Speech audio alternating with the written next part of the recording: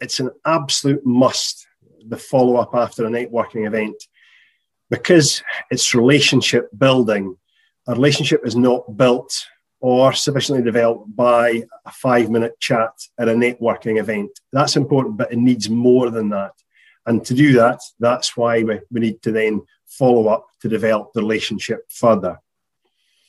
It is a bit that's missed, very, very often. I hear some networkers say, I meant to follow up, but I was just too busy, or I must get round to that. And it's 3 weeks after the event.